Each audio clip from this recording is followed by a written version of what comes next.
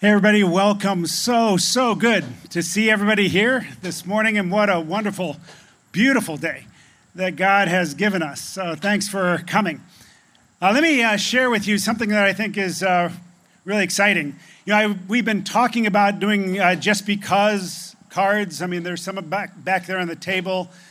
These cards that you take and you try to shower this area with acts of kindness and generosity. Well, we decided this last week that in 2 weeks, September 6th, we're going to take the entire offering of what is given that weekend, and we're going to put it into a Just Because fund for our community so that we can kind of shower this whole area at a time when it's so desperately needed. And we've already started. I want to tell you this, that we saw this last week, and this is kind of what spurred it on. This last week, we saw that the Hudson teachers were posting on Facebook a wish list of different things that they wanted in order to start this school year, because this school year is going to be so much different with COVID. And so we decided to jump in, and we fulfilled every wish that was still on the wish list. Isn't that? Yeah. And so now we are being showered with thanks from different teachers. And so I want you to know that we have already written a check that you guys need to cash on September 6th. So come ready to give, and that will begin this process, I think, of making this whole community begin to feel the love and affection of God. All right. Thanks. All right, we are in our 7-week series on 1 John. We're calling it Letter of Love. And this is a wonderful letter, and we only get to spend 7 weeks on it, so we're kind of bouncing around. And I want to talk about 3 verses right smack dab in the middle of this letter. John is writing this as an old man, and it's like right there in the middle of the letter, he like bursts forth with just a shock, a surprise at the love of God. And I feel like I need to do that more inside of myself, and maybe you do too, just to be reminded of how wonderful and amazing the love of God is. So let me read the verses and then I'll explain. This is 1 John chapter 3, the first 3 verses. John says, See what kind of love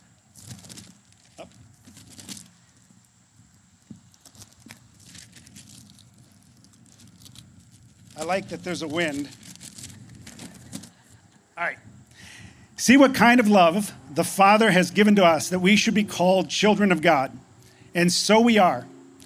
The reason why the world does not know us is that it did not know him. Beloved, we are God's children now, and what we will be has not yet appeared. But we know that when he appears, we shall be like him, because we shall see him as he is. And everyone who thus hopes in him purifies himself as he is pure. This is God's word, and it's true. It's like John grabs us as the readers by the shoulders and shakes us and says, can you believe it? See what kind of love the Father has given us, that we should be called the children of God. Years ago, I was visiting Israel, and we went to the Dead Sea. And the Dead Sea has so much salt content that if you go swimming in the Dead Sea, you float like you float nowhere else. I mean, it's crazy. I went swimming there, and you could sit like you were sitting in a lawn chair and fold your legs. You could do the Superman and have just like this much of your body touching the water. The rest would be out. And after swimming in the Dead Sea, I went to the men's locker room to change, and there were men of all different nationalities in that locker room. And I heard someone say, hey, does anybody here speak English? And no one said anything. So I said, I do. And this guy comes walking fast right over to me, gets in my face, and he says, was that awesome or what? That's all he wanted to do. He needed to tell someone how amazing it is. That's what John does here. And the thing I love about this is that John is an old man. He is, at this point, he is most probably the last disciple left, and he has not lost the idea that this is an amazing, breathtaking, life-changing love of God that has cascaded on him and changed him forever. There are three ways that he describes this love in these three verses. He says this is a love that is given, this is a love that calls, and this is a love that transforms. It's a love that is given, it's a love that calls, and it's a love that transforms. First, it's a love that is given. He says, see what kind of love the Father has given us. The New International Version says, see what kind of love the Father has lavished on us. The King James Version says, behold, what manner of love the Father has bestowed upon us. I like that word behold because it captures the shock of it all. I like the word lavished because it captures the extravagance. This is the deepest secret of Christianity. This is the deepest secret of Christianity, that the love of God is given and not earned. In fact, this is the way you can tell whether you are a real Christian or whether you are a good religious person. It's also a way to tell whether you are sliding, if you are a real Christian, whether you are sliding from thinking and acting like a real Christian to thinking and acting more like a good religious person. Not that you lose your salvation, but that you begin to forget the gospel. Because when any of us really encounter this grace-filled love that is given, it is overwhelming.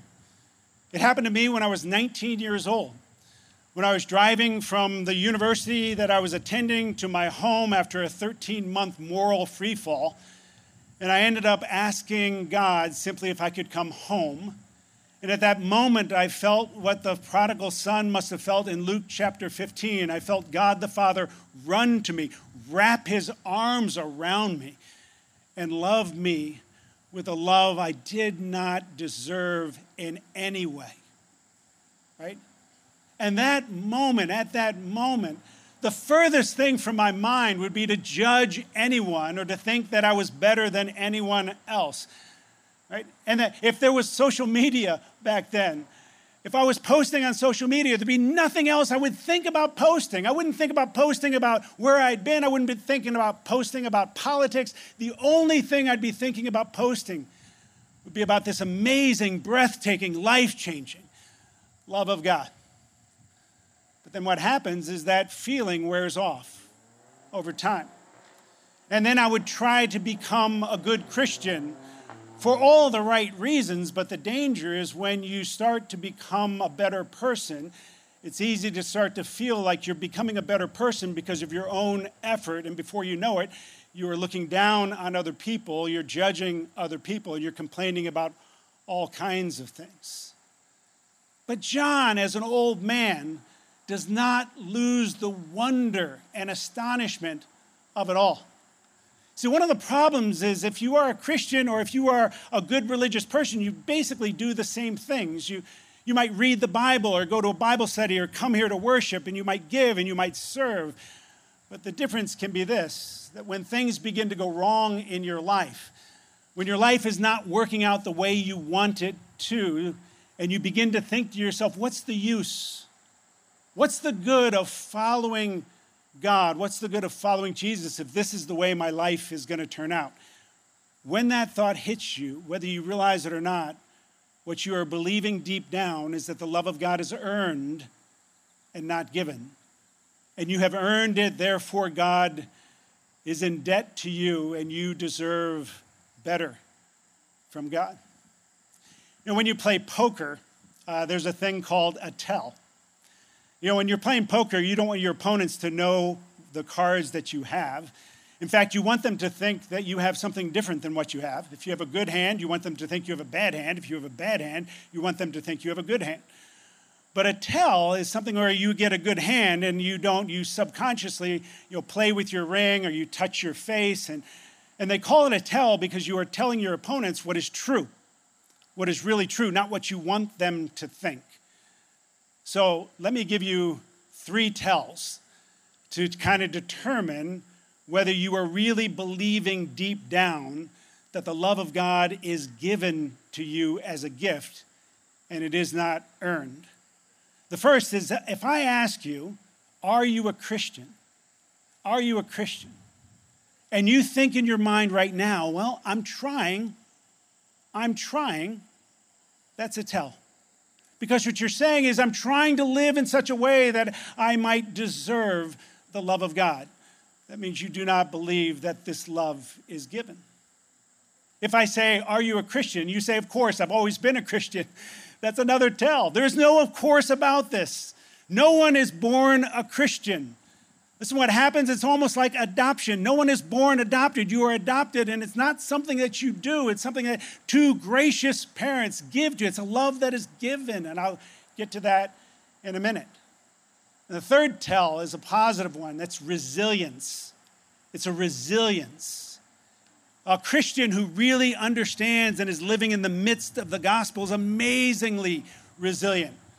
That means when things aren't going the way you want them to go, when you lose your job, or when your family's not doing well, or your kids aren't doing well, or your marriage isn't doing well, instead of blaming God and getting mad at God, which is a way of saying that you have earned his blessing, you crawl up into his arms like a child who has a terrible day at school because you know that God the Father will lavish you with his love. There is a buoyancy to people who live right smack dab in the middle of the gospel that is amazing. What kind of love is this? First, it's a love that is given and not earned. Secondly, it's a love that calls. This is what John says. To battle with the wind again. John says, beloved, we are not God's children now. No, wait. See what kind of love the Father has given to us, that we should be called children of God. And so we are. I love the way John says that. John, first of all, he says that we are children of God. That's a change in status. But John's actually telling us two things about what it means to be a child of God. He's saying that we are made a child of God, which is a change of status. But when he says, and so we are, he's talking about an experience of being loved by God. There is both an objective reality to being a child of God, and there is a subjective reality of being a child of God and feeling God's affection. Let me start with the objective reality. When COVID first hit, I got an email inviting me from one of the families in our church to participate in their adoption. They were finalizing their adoption of their son. And so we're on this Zoom call, and we're all in these boxes, and we're looking at the judge. And, you know, a lot of people call this the gotcha day for a child. And there came a time in the midst of that ceremony where the judge had asked the parents, is this what you really want? And they both said, absolutely. And the judge, she said, okay, and she showed us this document, this certificate, and she said, I'm going to seal it now. And she turned around, and you could hear the seal. It went like, ka-chung, like that. And then she turned back, and she showed it to us with the official seal and signature. And she said, congratulations, you have a son. And it was so moving, because at that moment, that little boy became as much the son of those parents as my son Jeremy is my son. There's a change in status.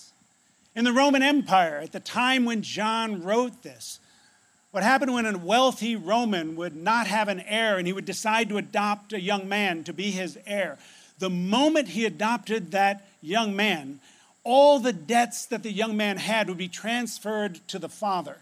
And all the wealth of the father would be transferred to that young man. And that's exactly what happens with Christianity. And that's what John is saying. When he says, when we become a child of God, then all of our debt, all of our sin gets transferred to Jesus, and all of Jesus' righteousness gets transferred to us. That's 2 Corinthians 5:21. For God made him, Jesus, who knew no sin, to be sin for us, so that in him we might become the righteousness of God. It's a gotcha day. I mean, there comes a time, like for me, my gotcha day happened when I was 19 years old in a Volkswagen Beetle, driving from Tampa to Orlando. If you are not a Christian, you need a gotcha day. You need a day when it becomes an objective reality, a change in your status, and you become a child of God where he assumes your debt and you receive his wealth. But John goes on. He doesn't just stop with status. He says we are called children of God, and so we are. There is some kind of subjective experience to the love of God. Thomas Goodwin, who is a 17th century theologian, described it like this. He said, imagine you are watching a father and a little boy walking holding hands. And the little boy knows that that's his father, and he knows that his father loves him. But you see all of a sudden the father lean down and swing the boy, just sweep him up into his arms and hold him tight and whisper in his ear, buddy, you know how much I love you. If an army were to come over that hill, I would fight them all for you. You know, as a dad, you say stuff like that to little toddlers, and the little boy would smile, a big smile, and his eyes would sparkle. He'd say, you would fight them all? And the father would go, absolutely, for you. John, here he is as an old man, and he's not just talking about a change in status. He's not just talking about the objective reality of becoming a child of God because of this great love. He is experiencing the deep affection of God. He's experiencing God sweeping him into his arms and letting him know how much he loves him. Maybe that's what you need right now. Maybe that's why you have come right now, and that's exactly what God wants to do for you. What kind of love is this? It's a love that is given and not earned. It's a love that calls. And finally, it's a love that transforms. This is what it says.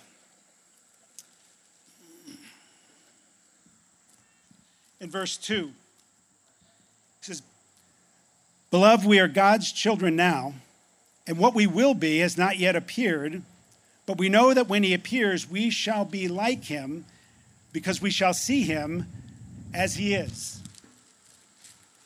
You know, I love that. But for years, I would read that verse, and I would just kind of skip over it because I didn't really understand how it might work. I didn't take the time to think it through. How would actually just seeing Jesus face to face have the power to change me and transform me to be like him? How does seeing Jesus change you? How will it change you? Let me try to put it like this. My wife and I like flowers. We're not great with flowers, but we like flowers. And we did better with them this year because we discovered that they need to be watered. Who knew? Who knew that flowers needed so much water? But we have watered them all the time, right, to make sure that they have enough. And we realize that there is no substitute for water. I mean, flowers also need sun, but if you don't water them and they get more sun, that doesn't compensate for the lack of water. In fact, that could speed up their demise, so we have learned, right? Flowers need water to flourish. And just like flowers need water to flourish, a human being needs love to flourish. And if a human being doesn't get enough love, there's nothing that can compensate for that lack of love. Success will not compensate for a lack of love. Fame will not compensate for a lack of love. In fact, those things can actually speed up the demise of a human being. A child who is not experiencing the love that they need will not flourish. An adult who is not experiencing the love that they need will feel it in their core, right? There is something about love that makes a human being change and begin to flourish. There's a moment in every romantic comedy that I actually really like. And I know just mentioning that I watch romantic comedies means that I lose my man card with some of you, but I got the women right now. But there comes a time, and I really enjoy this moment because the whole movie and every romantic comedy is the same. And it is moving toward a moment where the two people that the whole movie has been about come face to face, and they finally receive what they thought they would never get, which is the love of the other. And that's when everything changes. When Tom Hanks looks at Meg Ryan at the end of You've Got Mail and says, "Don't cry, shop girl, don't cry." Right? When Renee Zellweger looks at Tom Cruise and says, "You had me at hello," and that's the last one I'm going to give, so you don't know how many romantic comedies I've actually seen, right? But if you want to know how much love actually changes a human being, all you have to look at is the fairy tales that we tell our children. Right? The fairy tale of Sleeping Beauty or Cinderella or Beauty and the Beast. What actually brings Cinderella back to life? What is the power, or Sleeping Beauty back to life? What is the power that rescues Cinderella from a life of abuse and isolation? What is the power that changes the Beast? And it's always, always love.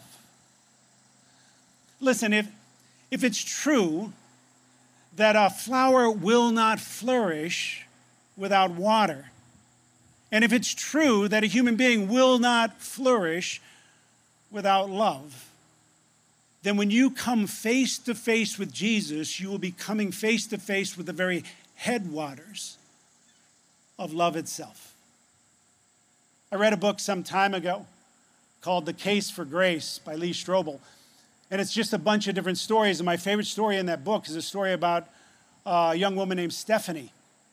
And Stephanie was Korean, and she was actually abandoned when she was 3 years old. And she lived on her own from the time she was 3 to the time she was 6. She survived somehow on her own, and then was laying dying when an orphanage worker picked her up and carried her to an orphanage. And she was there at the orphanage from 6 to 9, and when she was 9 years old, an American couple came to the orphanage. And they were considering adopting her, but she was so unused to love that when the man knelt down and caressed her face, she was so overwhelmed she didn't know what to do, so she spit in his face and ran off. And she thought, they will never love me now. But this American couple adopted her because love is given and not earned. And this little girl, Stephanie, couldn't still comprehend it. And she was playing with another little girl there in Korea. And she said to the other little girl, "Oh, these Americans are very, very strange because they don't beat me. They haven't put me to work yet. And they give me all kinds of stuff." And the little girl she was playing with said, "Stephanie, you are their daughter." And Stephanie said, "What? No." And this little girl said, "No, Stephanie, you are their daughter." And for some reason, it began to sink in, and Stephanie ran all the way to where her adopted mom was. And she ran up to her mom, and she started shouting in Korean, "I am your daughter. I am your daughter." And the American woman couldn't understand Korean, and the housemaid said to her, "She is shouting, 'She is your daughter. She is your daughter.'" And this woman grabbed her with tears running down her face and said, "Yes, yes, you are my daughter."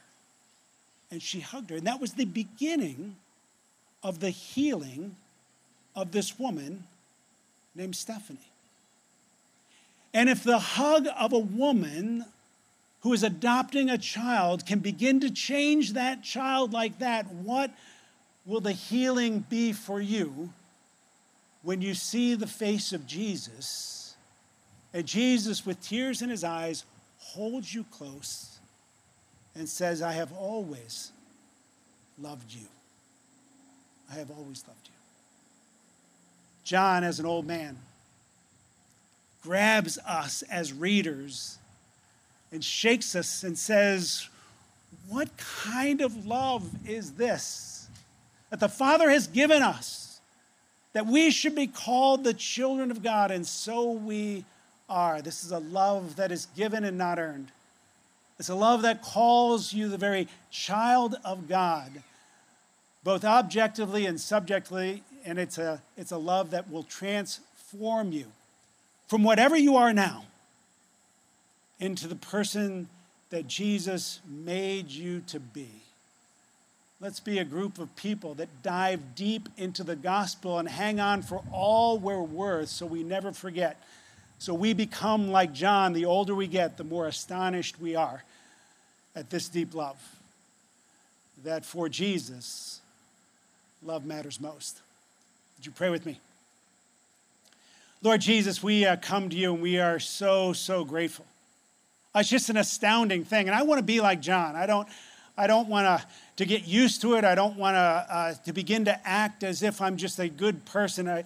I want to remember that you are a God who loves us, and that love is given and not earned. It's all by grace, and that love calls us your children. And that changes everything. And then that love has the power to actually transform each and every one of us. I pray that you do that now. Thanks for your love for us. We pray this in your blessed name. Amen.